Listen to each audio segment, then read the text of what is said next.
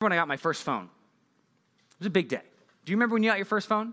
Some of you needed time travel to figure out when you'll have your first phone, but that's a big deal to have your first phone. And I remember one of the things that my parents told me when they gave me the phone, I was telling some of you guys about it the other day. It was not an iPhone, okay? When people my age got their first phones, they weren't iPhones. Only the really, really, really, really rich kids got them because they were really expensive at the time. But we got, the first phone I got was this flip phone, but it had like a little keyboard. I showed someone the other day. I think I showed a group of you guys back there. I showed you Rusty and Joel. Yeah, it's like a little computer, like a little laptop, except it was really tiny and really lightweight, and it was pink.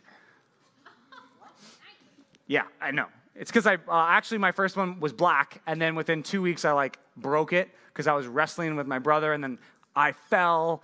And they broke back then. Whatever. It was crazy. Anyway, but I remember my first phone, the rules that my parents gave me for it were actually kind of interesting. What they said was, this is technically not your phone. It's technically my phone.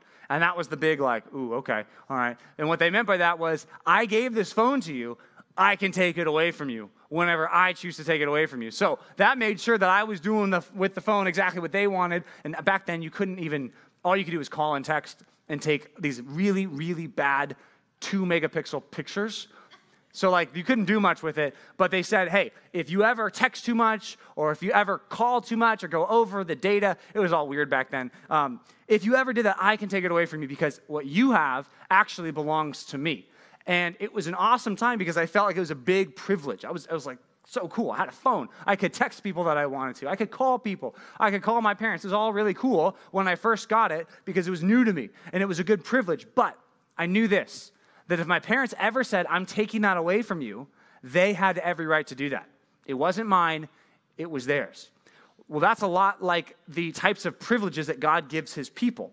A lot of them, sometimes we are tricked into thinking they belong to us, and we can do whatever we want with the privileges that God gives us. But the reality is not that. The reality is it's a lot like that first phone I had, where my first phone, it belonged to my parents. And if they said, it's gone, then I had to say, okay, it's gone because it's not mine. We are studying a book here this summer, the book of Deuteronomy, which is all about a group of people that was about to be blessed in a huge way by God. They were about to get a ton of stuff from God, and like we talked about in chapter 8, there was the temptation to think that they earned it on their own.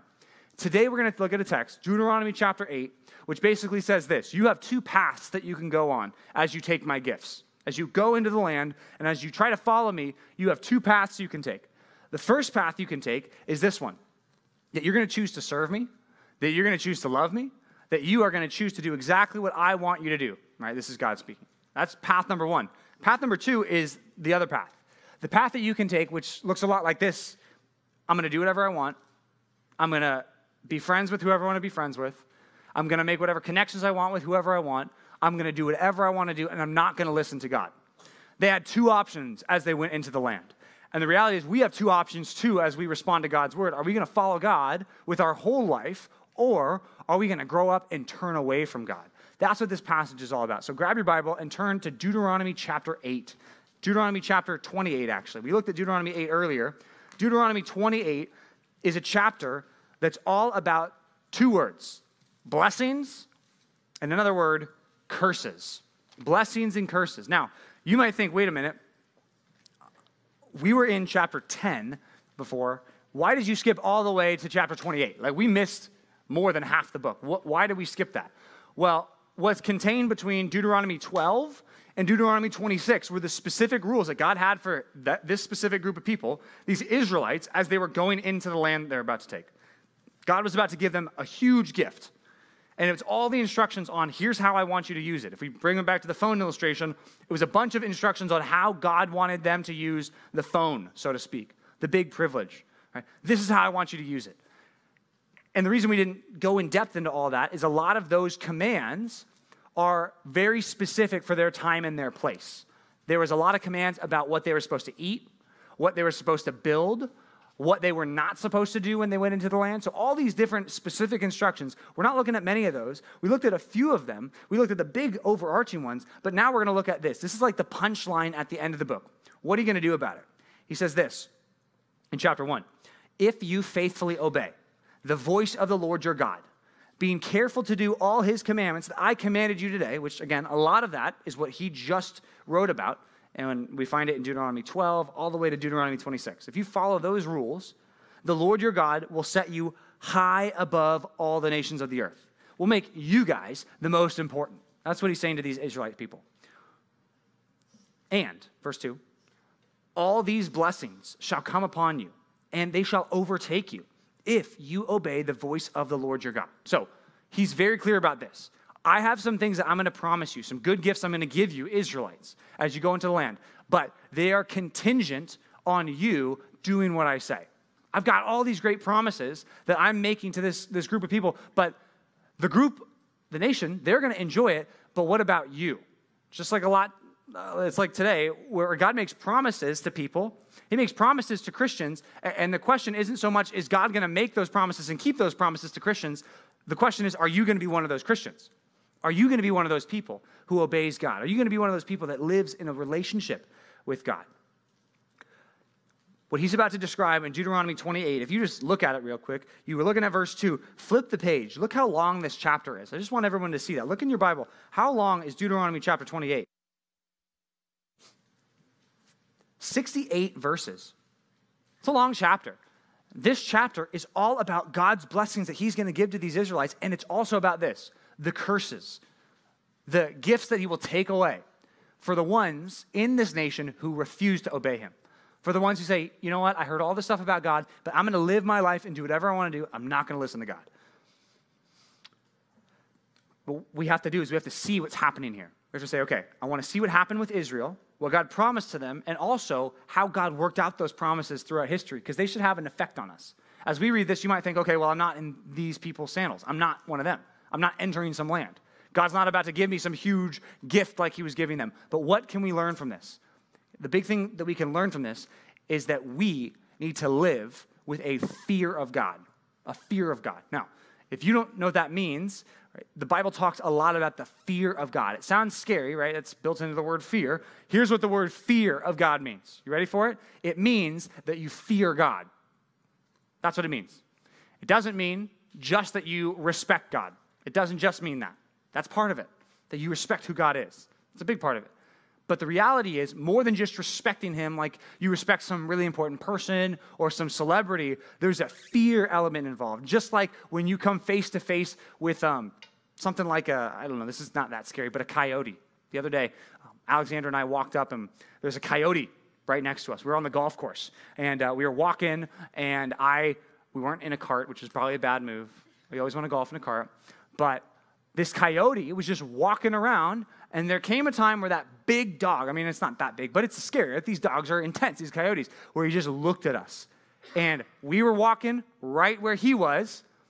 So what I did was I grabbed out of my golf bag, I grabbed my sand wedge, and I said, all right, we're walking straight towards him, because that was the only thing we could do. We couldn't turn around. So we start walking towards this coyote, but I grabbed my sand wedge because I thought, okay, if this thing attacks me, I have one shot. I've got one shot to defend myself here. In that moment, I didn't just respect the coyote. I didn't just think, oh, wow, what an amazing animal. That's not all that I did. I also feared, because that coyote could hurt me.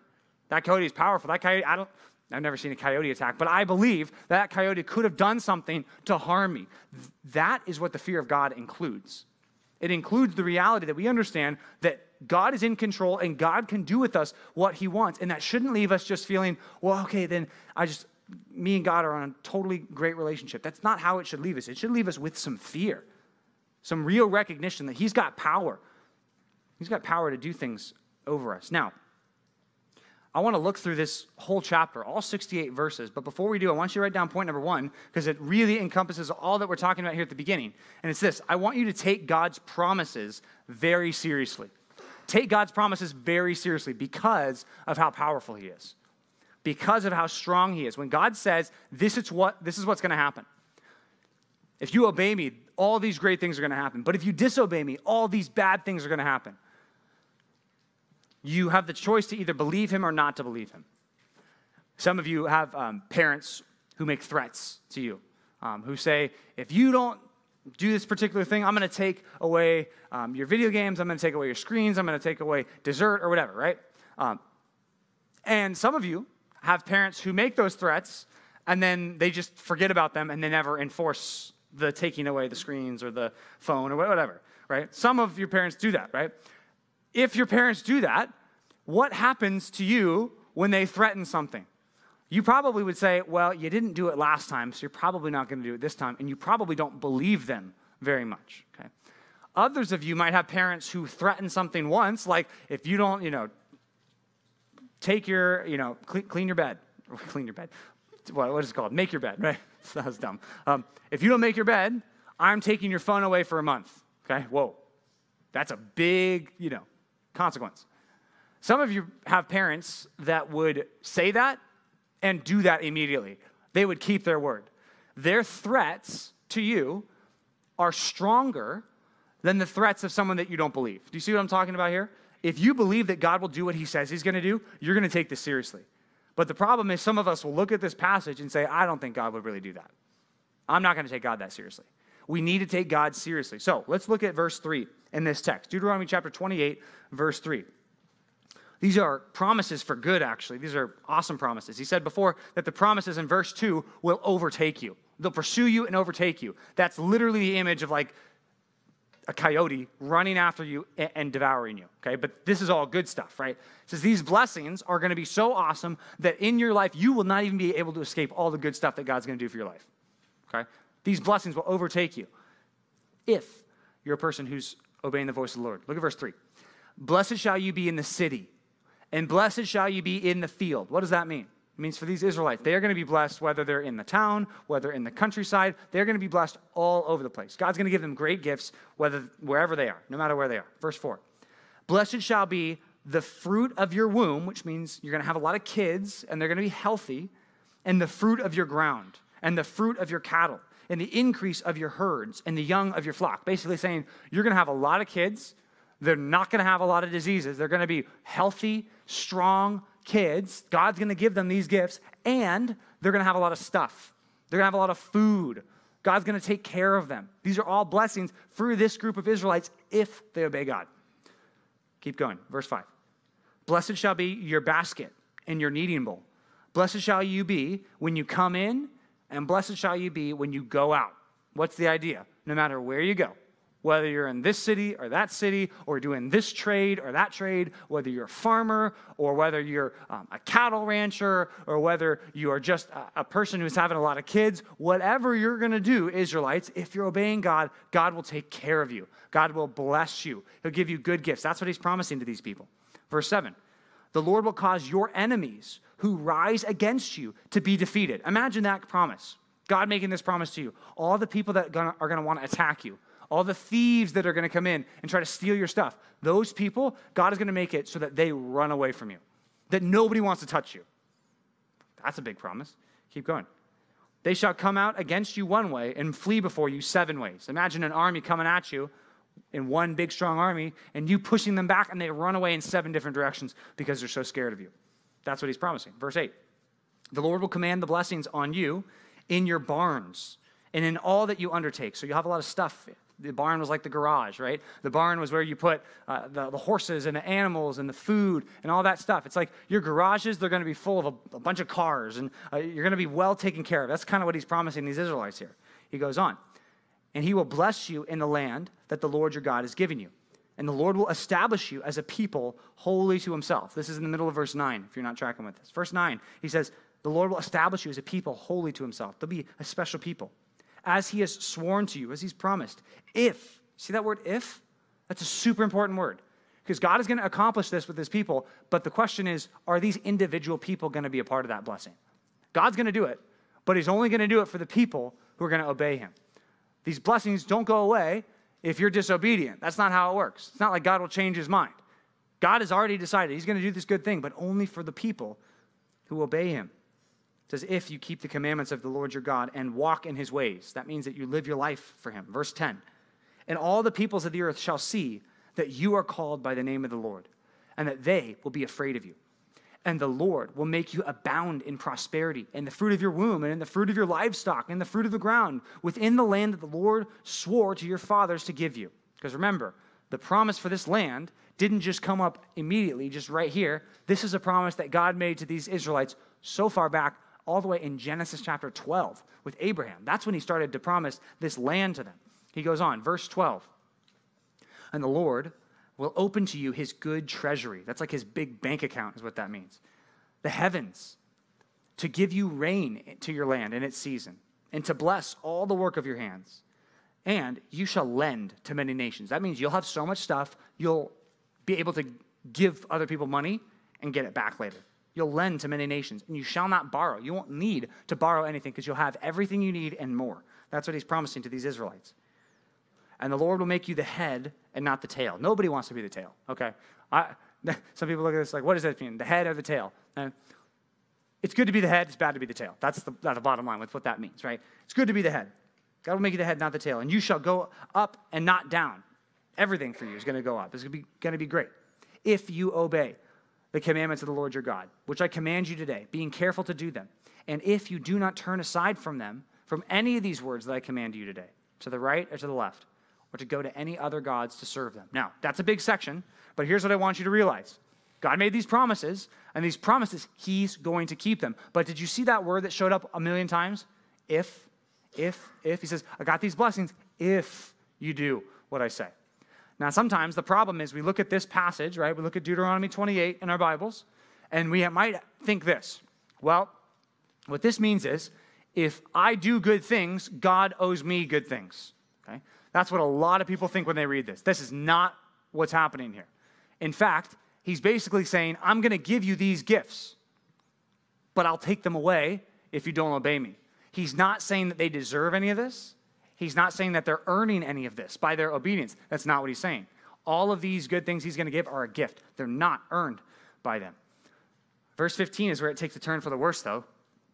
It's the first time we've seen the word this word in this text. It's but, this conjunction, which means, okay, we're turning this around. But if you will not obey the voice of the Lord your God, or be careful to do all his commandments and statutes that I command you today, then all these curses shall come upon you and overtake you. It's the same idea where he said in verse 2 that all these blessings, all these good things, they're going to come after you. It's like you're going to get tackled to the ground by all these good things that God's going to do. You won't even be able to escape these good things. It says in the same way, if you say, I'm not going to obey God, which that's what this is talking about. This is not talking about making mistakes. This is not talking about occasionally messing up. This is talking about what kind of life am I going to choose to live? What direction am I going? What path am I going to take? This doesn't say if you mess up a little bit, he's going to make all these curses happen to all these people. That's not what he's saying. What he's saying is, are you going to be loyal to me? Are you going to say, I'm going to follow God with my whole life? Or am I going to follow all these false gods that are in the land? It says in verse 15, if you don't obey God, these curses shall come upon you. Verse 16, what does he say? Cursed shall you be in the city, and cursed shall you be in the field. Do you see what happened there? Look at verse number 4, or verse number 3. Blessed shall you be in the city, and blessed shall you be in the field. Do you see the connection between verse 3 and verse 16? They're opposites, aren't they? In the city and in the field. It says, these people, they'll be blessed wherever they go, but also if they disobey, there's nowhere they can hide from God. This is like a one or the other type thing. This is not like if you do this sin, then you deserve this type of curse. This is like if you're going to choose to live your life, Israelites, completely set apart from me, and you're not going to live for me at all, then I'm going to give you all of these curses. Not just like, oh, it's like a menu where I get some of the blessings and some of the curses. It's either I'm going to give you all the blessings or I'm going to give you all the curses. And it's based on this, how you're going to live your life. Are you going to love God? Are you going to serve God? Are you going to live for God even when you're an adult? Or are you going to go your own path? Verse 16 says, in the city, in the field, they'll be cursed. Cursed will their basket be, and their kneading bowl. They'll be cursed in the fruit of their womb, in the fruit of the ground, in the increase of your herds, and the young of your flocks. Cursed shall you be when you come in, and cursed shall you be when you go out. Do you see that connection? That's exactly the same language in verses 3, 4, 5, 6 that we see here in 16, 17, 18, and 19. What's the point? If they don't take God's word seriously, if they don't take his promises seriously, then God's going to have to prove it to them by judgment. When your parents give you privileges and then take them away, they have the right to do that. You can't say it's wrong for them. You can't say it's unfair. You can't because it's theirs, if it's theirs, right? All of these blessings that God's going to give these people belong to God, and he can do with them what he wants. And if you notice, verse 16 to verse 19 is actually a reversal of all the good gifts that he's given them. I'm going to give you all these good things. You're going to have plenty of everything. The curses are, I'm going to take all that away from you. It's going to be worse than if you never got it in the first place. Well, how does this connect to us, right? You might have already been thinking that. You might have been thinking that the whole time. Like, wait a minute. But none of these promises for like getting a big house and having a lot of stuff in my barn, right? I don't even have a barn, right? None of this even applies to me. Well, be careful with that, because I think there is something that applies to you here. If you don't take God's word and what it says about our blessings and curses seriously, then you'll be in a lot of trouble, okay? There's a passage in the New Testament that talks about this, 2 Peter chapter 3. I want you to write that down. 2 Peter chapter 3. Here's what it says. It says there are some people right now who go around in the world saying this: God will never judge my sin. God will never judge my sin. No, I'm totally accepted by God. You might ask them, what do you mean? Do you mean you've repented of your sins and trust in Christ and you're saved because you're in Christ? No. Because I'm a good person. Because what you think is wrong or I don't think is that wrong. I think everything's good. God will never judge my sin. And further, you guys talk about Jesus coming back. Jesus is never coming back. That's what a lot of people say. And in 2 Peter 3, that's what they are saying. And Peter says, be careful when you listen to those people. Don't be persuaded by those people. He says, this is now my second letter that I'm writing to you, beloved. In both of them, I'm stirring you up in a sincere mind by way of reminder that you should remember the predictions of the holy prophets and the commandments of the Lord and Savior through your apostles. It means a couple things. Remember what the Old Testament said about God and his promises of judgment. Remember that. When people say God's not going to judge the sin of the world, just remember this. God made promises in the Old Testament. And guess what else God did? God fulfilled those promises. He made promises. He said, I'm going to take you Israelites out of the land. And guess what? He did that. He said, you're going to be blessed in all that you do, but if you turn from me, you'll be cursed in all that you do. God fulfilled those promises. He did exactly what he said he was going to do. That's why you should trust him. That's why you should take his promises seriously, because he proved it. Verse 3 of that passage, this is 2 Peter 3:3. It says, knowing this, first of all, that scoffers will come. That means people who, scoffing means to mockingly joke about something. Oh, there's no way that's going to happen. That's what scoffing means. Scoffers will come in the last days with scoffing, following their own sinful desires. They will say, where is the promise of his coming? For ever since the fathers fell asleep, all things are continuing as they were from the beginning of creation. Basically saying, God doesn't care about what happens here on earth. It doesn't matter. You can live however you want. It doesn't matter. Everything. People live and know the wicked don't get punished, and then people just die. Just live however you want. That's what these false teachers were saying. That's what a lot of people in the world will say to you. It doesn't matter how you live. God doesn't care about that. Okay? Here's what Peter says. They deliberately overlooked this one fact, that the heavens existed long ago, and the earth was formed out of water, through water, by the word of God, which is a big statement, which basically means God made everything. And by that means, by means of these, the world then existed, was deluged, which means flooded, with water and perished. Which what that means is, there was a time, you might remember as the days of Noah. You remember the days of Noah? Remember what happened with Noah? What did Noah do? He built an ark, a big boat, right? An ark. He didn't have a good ark. Not like Nick Barnett has on the basketball. He shoots just straight. You know what I'm talking about? Joel has a good arc. I don't have a good arc. That's a basketball joke. Noah, what did Noah do? Noah built an ark, okay? Why did he build an ark? Well, because God was going to flood the world. Do you know what those people thought right before the world was flooded? Do you know what they thought? Do you know what kinds of things they were saying? God doesn't care what's happening here on earth. I can live however I want. Nothing ever changes. It didn't even rain back then. Noah said to them, hey, it's going to rain. They said, what's rain? What are you talking about? Noah says, water's going to come from the sky. Oh, water's going to fall from the sky, huh? That's a good one. Good joke. Thanks, Noah. And Noah says, no, seriously, God said that water is going to come from the sky, and it's going to be so much water that you are going to die. You're going to drown.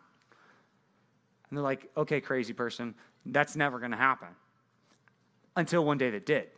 So much water that it wasn't just like it started sprinkling. The Bible describes the waters above and the waters beneath kind of joined in this weird way that we don't even totally understand, and boom, the world was flooded pretty instantaneously. And the only people that were saved were Noah and his family.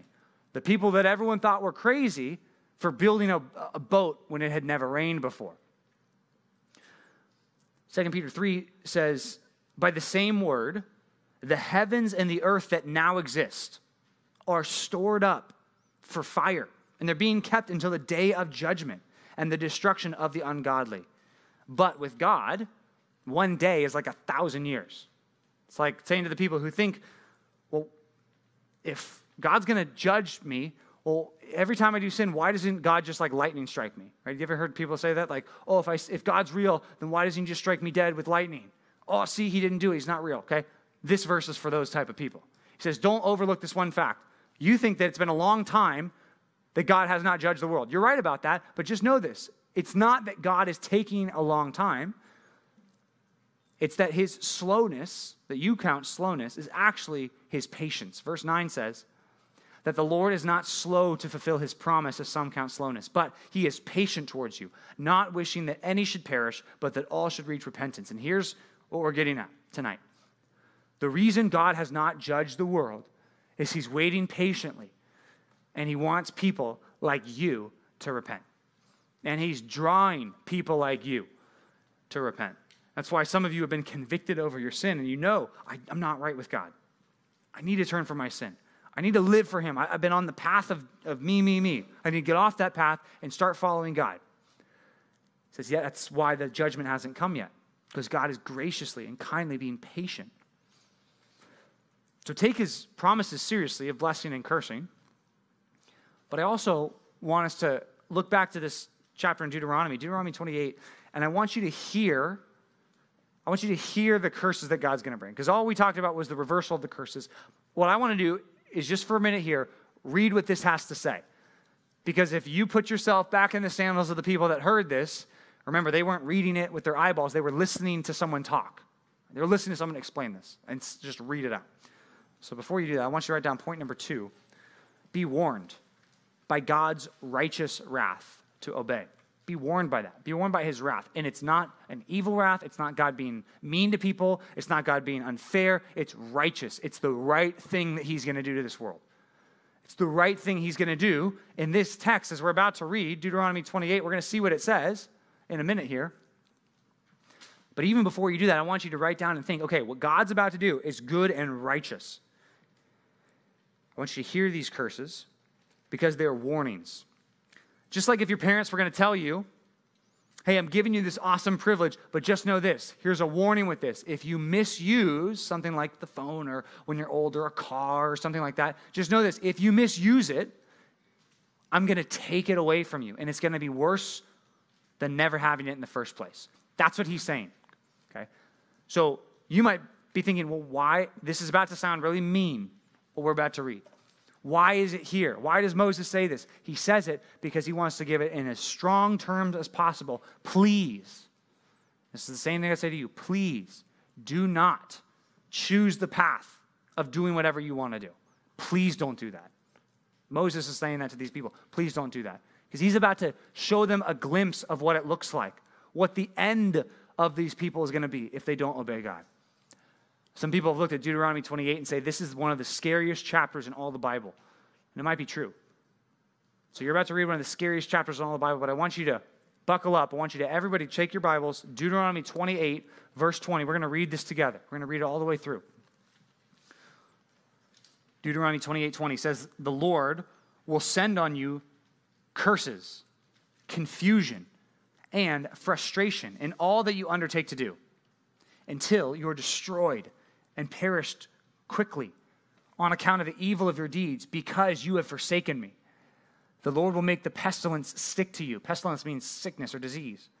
It'll make the pestilence stick to you until it has consumed you off the land that you're entering to take possession of. The Lord will strike you with wasting disease and with fever, inflammation, fiery heat, and with drought, and with blight, and with mildew. They shall pursue you until you perish.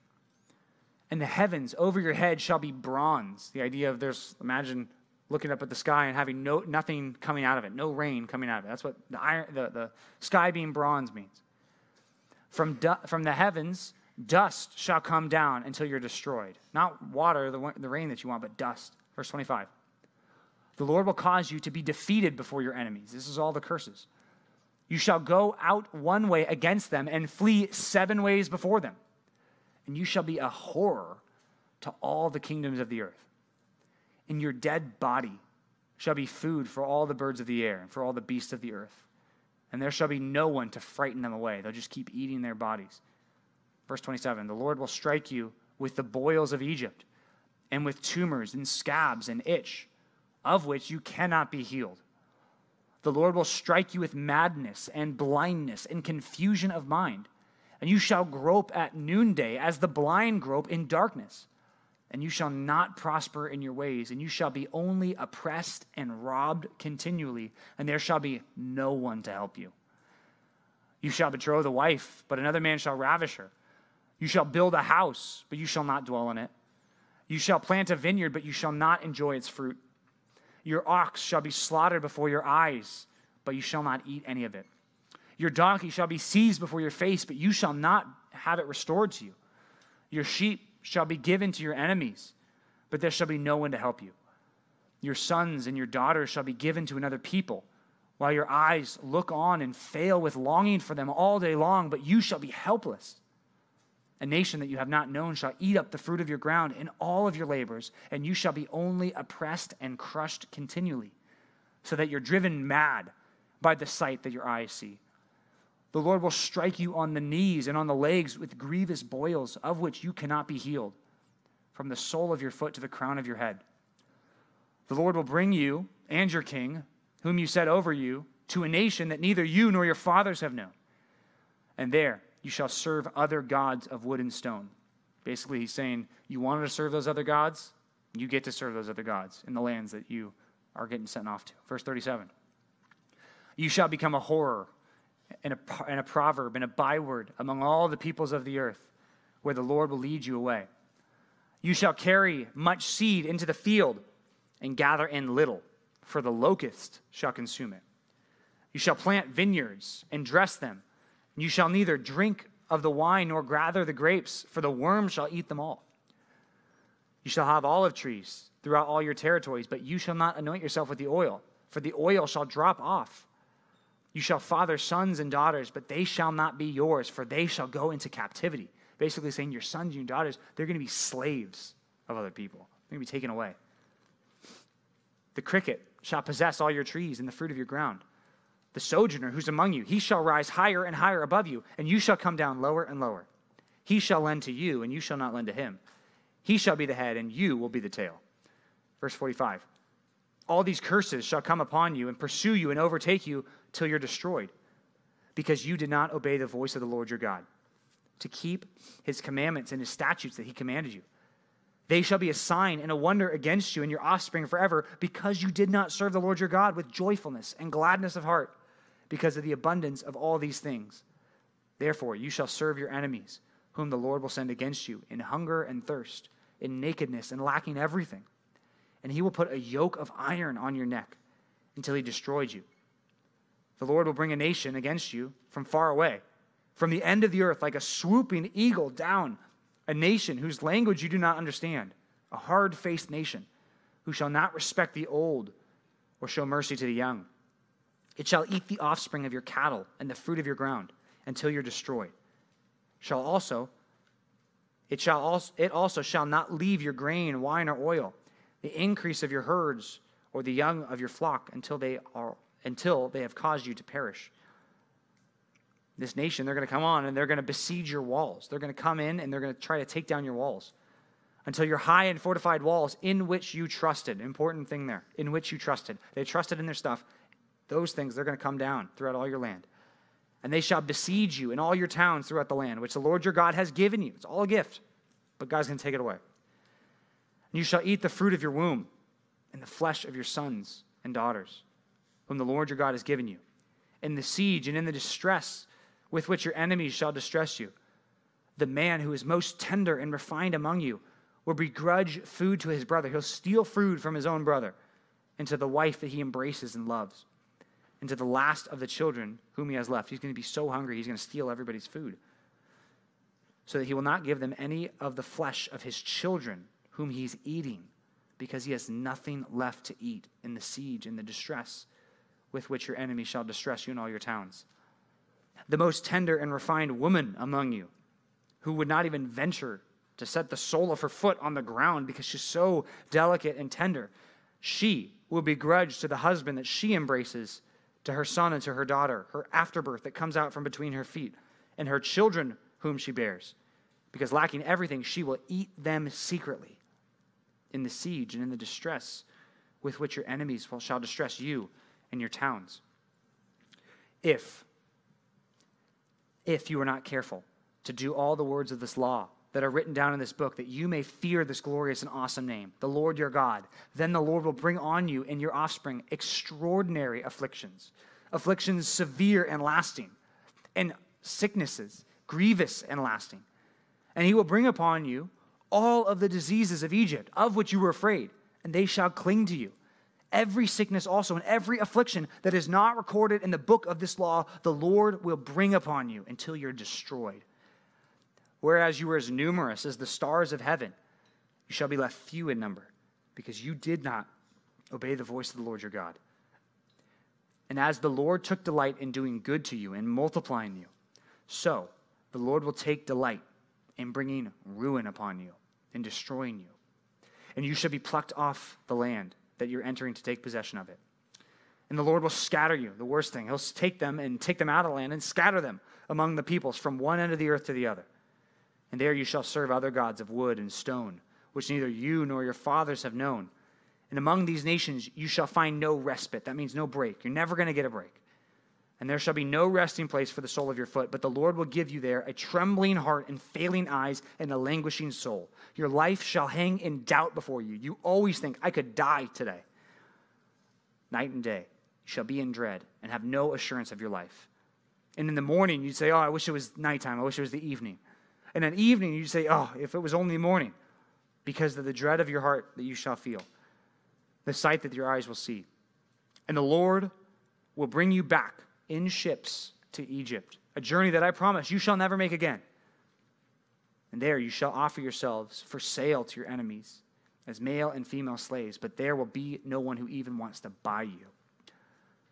Verse 1 of chapter 29. These are the words of the covenant that the Lord commanded Moses to make with the people of Israel in the land of Moab, besides the covenant that he made with them in Horeb. Now, that's why that chapter is so scary. Because as you read it in whole, what you think is, wow, God is taking this seriously. His wrath is real, and he's taking this seriously. We need to take it seriously, of course. But also, there's something for us now, because you might think, well, there's no covenant that I can break by, like, not obeying in a land, because I'm not in the land, I can't get kicked out of it. So what about me? Well, the New Testament has some things to say about you and how you deal with God's wrath. The truth is, we all deserve God's wrath, because the New Testament is very clear that we all deserve these curses right here. When we choose to disobey God, when we go our own way, what we deserve is we deserve to have all those curses. I mean, think about how terrible those curses were. No safety in your homes. People robbing you, taking your stuff, killing your family, turning people into slaves, having people eat their own children. Like, that's what Deuteronomy 28 says. That's horrible stuff. But the reality is, what you need to see is that's righteous wrath. That's right for God to make all that happen. And for us, that's really hard to see. We look at that and say, oh, what an evil chapter. This is not an evil chapter. This is God doing what's right. Now, what about us? The New Testament says that if we hear the gospel, the good news, that we can be saved from our sins and from the wrath that we deserve.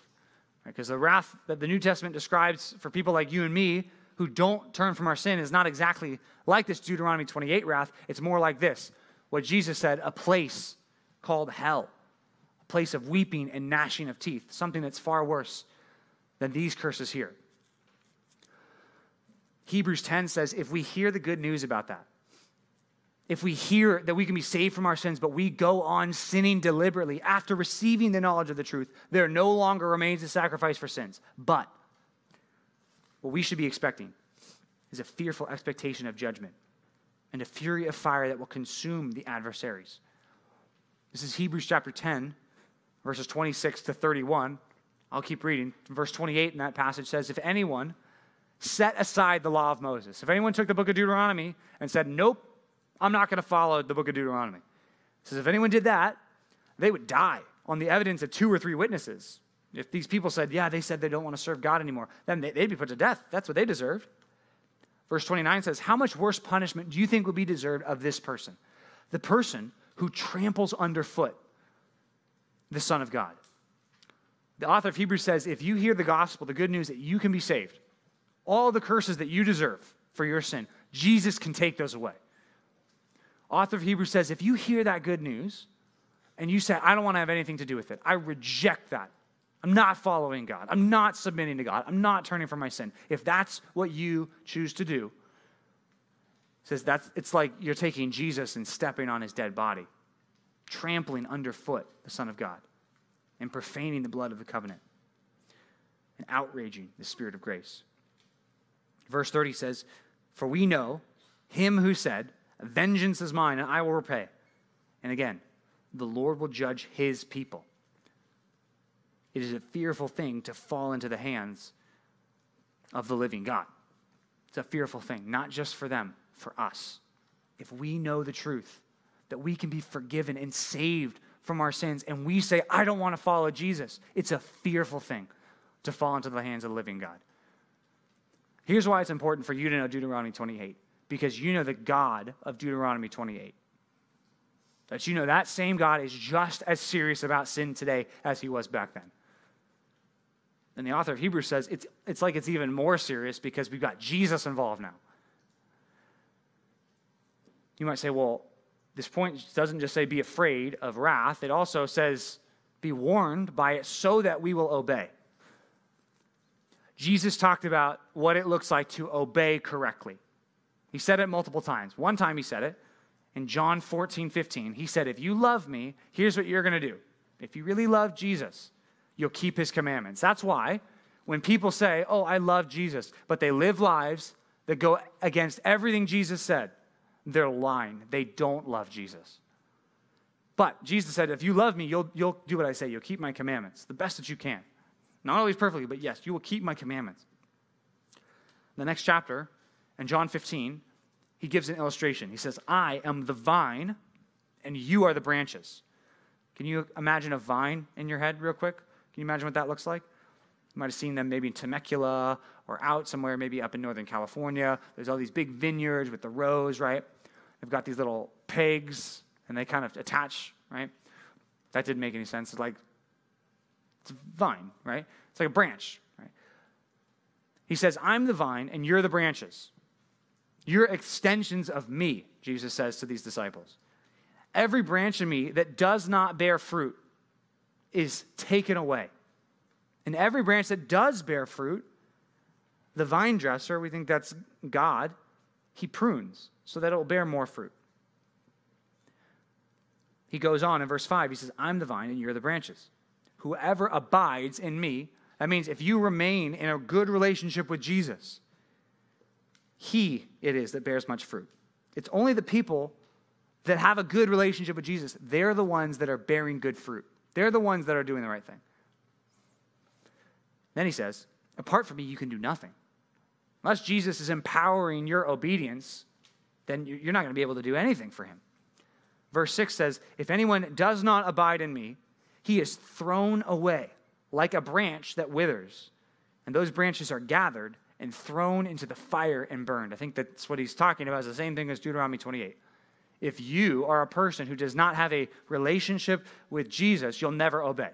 And what he says is if you're a person who never obeys God, you're never going to be a person that can escape what God has. So what's the solution? Because I hope a passage like this, especially looking at Deuteronomy 28, I hope it's so serious that you're thinking, okay, I want to make sure I'm not in that camp. I want to make sure that I'm not like one of those people.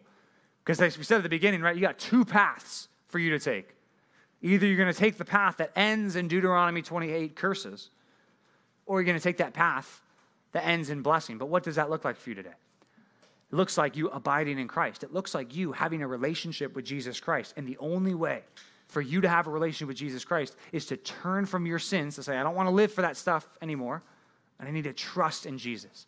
I'm asking Jesus to forgive me of my sins, and I'm trusting that he takes the curse away from me. Because that's the good news of the gospel, that he takes this curse away from you. Point number 3. I'd love for you to write this down. Turn to Christ to take away the curses, to take the curses in your place. Turn to Christ to take the curses in your place. I use that language because the New Testament uses that language about Jesus when he's talking about the curse of the law. I think when most of the time in the New Testament, when the phrase the curse of the law is thought of, Deuteronomy 28 is probably the first passage that would come to mind of the apostles, usually. Galatians chapter 3 says this. It says that all who rely on works of the law, anyone who thinks they can earn their way to God, they are under a curse. For it is written, cursed be everyone who does not abide by all the things written in the book of the law and do them. So if you fall short of this law, which you do and I do, and we deserve to be in this group of people who are cursed, if that's what we deserve, which is the truth, you can never get out of that by trying to be a good person. You can't say, I'm going to obey now. No, if you've already broken the law, if you're already a lawbreaker, you're already in the wrong category.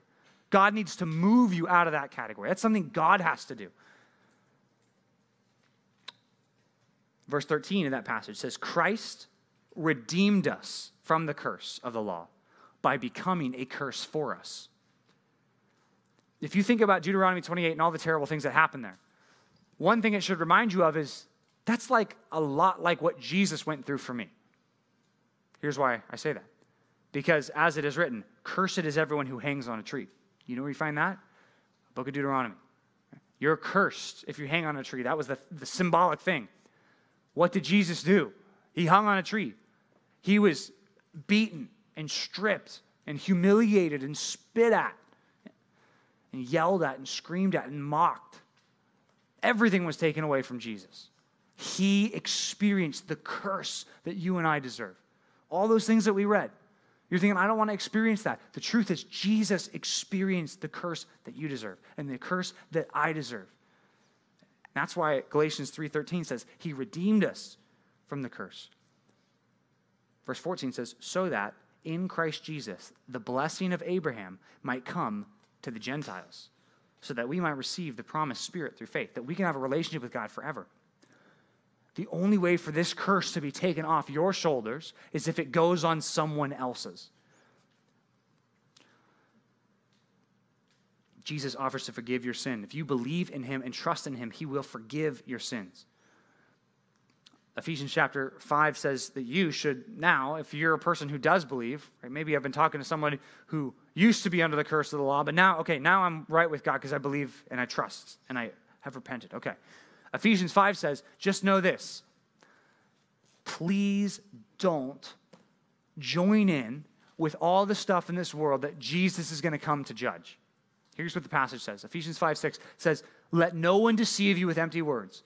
For because of these things, a whole list of sins, just in the 2 verses earlier, because of these awful sins, the wrath of God comes upon the sons of disobedience. The next verse says, therefore, don't join with them. Don't join in their sin.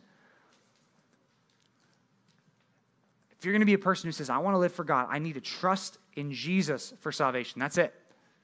I need to repent of my sins and say, I'm going to live for God. That's it. Not for me anymore. I'm going to live for God. I want that blessings to overtake me, like it said in verses 1 to 14 of Deuteronomy 28, not the back half of that chapter, the curses. I said at the beginning, but that it's important for us to hear this warning and to take it. Sometimes we hear warnings and we don't listen to warnings. Remember one time, have I ever told you the story of the time I almost died? Have I ever told you that story? You 8th graders maybe? Never told you this time. This is the closest I was to death probably, or that I know of at least.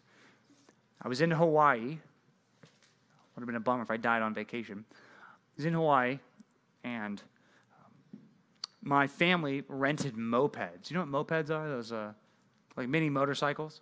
But my dad has a motorcycles license, so he can get a bigger motorcycle. So I had a small one, but he had a big one. So his could go faster and all this stuff. We took it around the edge of the island of Maui. So we were on these roads, and they're kind of like mountain roads, but they're on the cliffs of Maui. And because he had the faster bike, and I had the slower one, he always just kind of went ahead, and I was following behind him. I was just kind of trying to keep up. And then one time we stopped, and he said, "Why don't you go ahead?" And I said, "Oh, sweet, cool. Yeah, I can do that." And he said, "Hey, be careful you don't go too fast, though." And I said, yeah, okay, all right, I'm fine. I went too fast. I was going, I'd really only ridden for like probably 2 minutes until I crashed. From when I took over to when I crashed, it was very quick. We're going down this mountain road, and it's twisting and turning. And, it's like basically one side is the cliff and certain death, and the other side is the cliff that kind of goes up, right? It was one of those like zigzag ones where you can kind of stay on the middle of the lane and kind of switch back and forth, right, if you see what's ahead of you. I did that, and I kind of came in towards the mountain. And when I came in towards the mountain, there was a set of rocks that I wanted to get away from. And right next to it was this like loose gravel that was kind of in the road. It was like a red stone. It's kind of what the hillsides are made of there. It was this red clay mud, and I hit it, and right when I hit it, my front wheel comes out from underneath me, and my bike is off to the right side of me. I'm going like 30 miles an hour or something, and I just go bang right into concrete, and I roll and hit and roll and hit, and it felt like I was doing that for a long time, but it probably wasn't that long, and then I get up, and I didn't die, so that was good, because I actually fell towards the mountain instead of away, like towards the cliff. We would not be having this conversation if I fell towards the cliff. But it was terrible. Like, ripped up my arm. It was all black and just gross in there. And the worst thing, I still have a scar. I won't show it to you, but it's all up my back. I have, not like all the way up my back. That was dramatic. But like, there's this bad rug rat, like just horrible road rash scar. I think I got rocks in it that stayed in there for a while, and I never took them out, so there's a bunch of bumps. It's just weird. It's a scar. It's kind of cool. But I went down, and you know what I thought? I thought, I should have just like listened. Like right when you hit the ground, you're like, he said, don't go too fast. I went too fast. I was almost as nervous to face my dad when he said, don't go too fast, where he was about to have an I told you so moment with me. I was almost more afraid of that than I was of whatever just happened to my body. But here's the thing. I couldn't tell him, you didn't warn me about this. I couldn't say that because he had just warned me. And yeah, I paid for it, right? It hurt really bad. I remember getting in the shower and just feeling the just crazy stinging of like, it just felt like it was on fire and just not going away, and it was just terrible. And I remember the rest of the trip, you're on vacation, you're in Hawaii, so now it's like I was benched from a lot of the stuff that I wanted to do, and it was terrible. I definitely paid for it in my health, but I couldn't say that I wasn't warned. I couldn't, because I was. Wherever you are at with understanding the gospel and understanding God's wrath, one place that you cannot be any longer is this place, to say, I wasn't warned. You're not there anymore. You have been warned. And that's the whole point of Deuteronomy 28, is to warn people. Don't disobey God. Don't choose to live for yourself. You need to choose to live for God.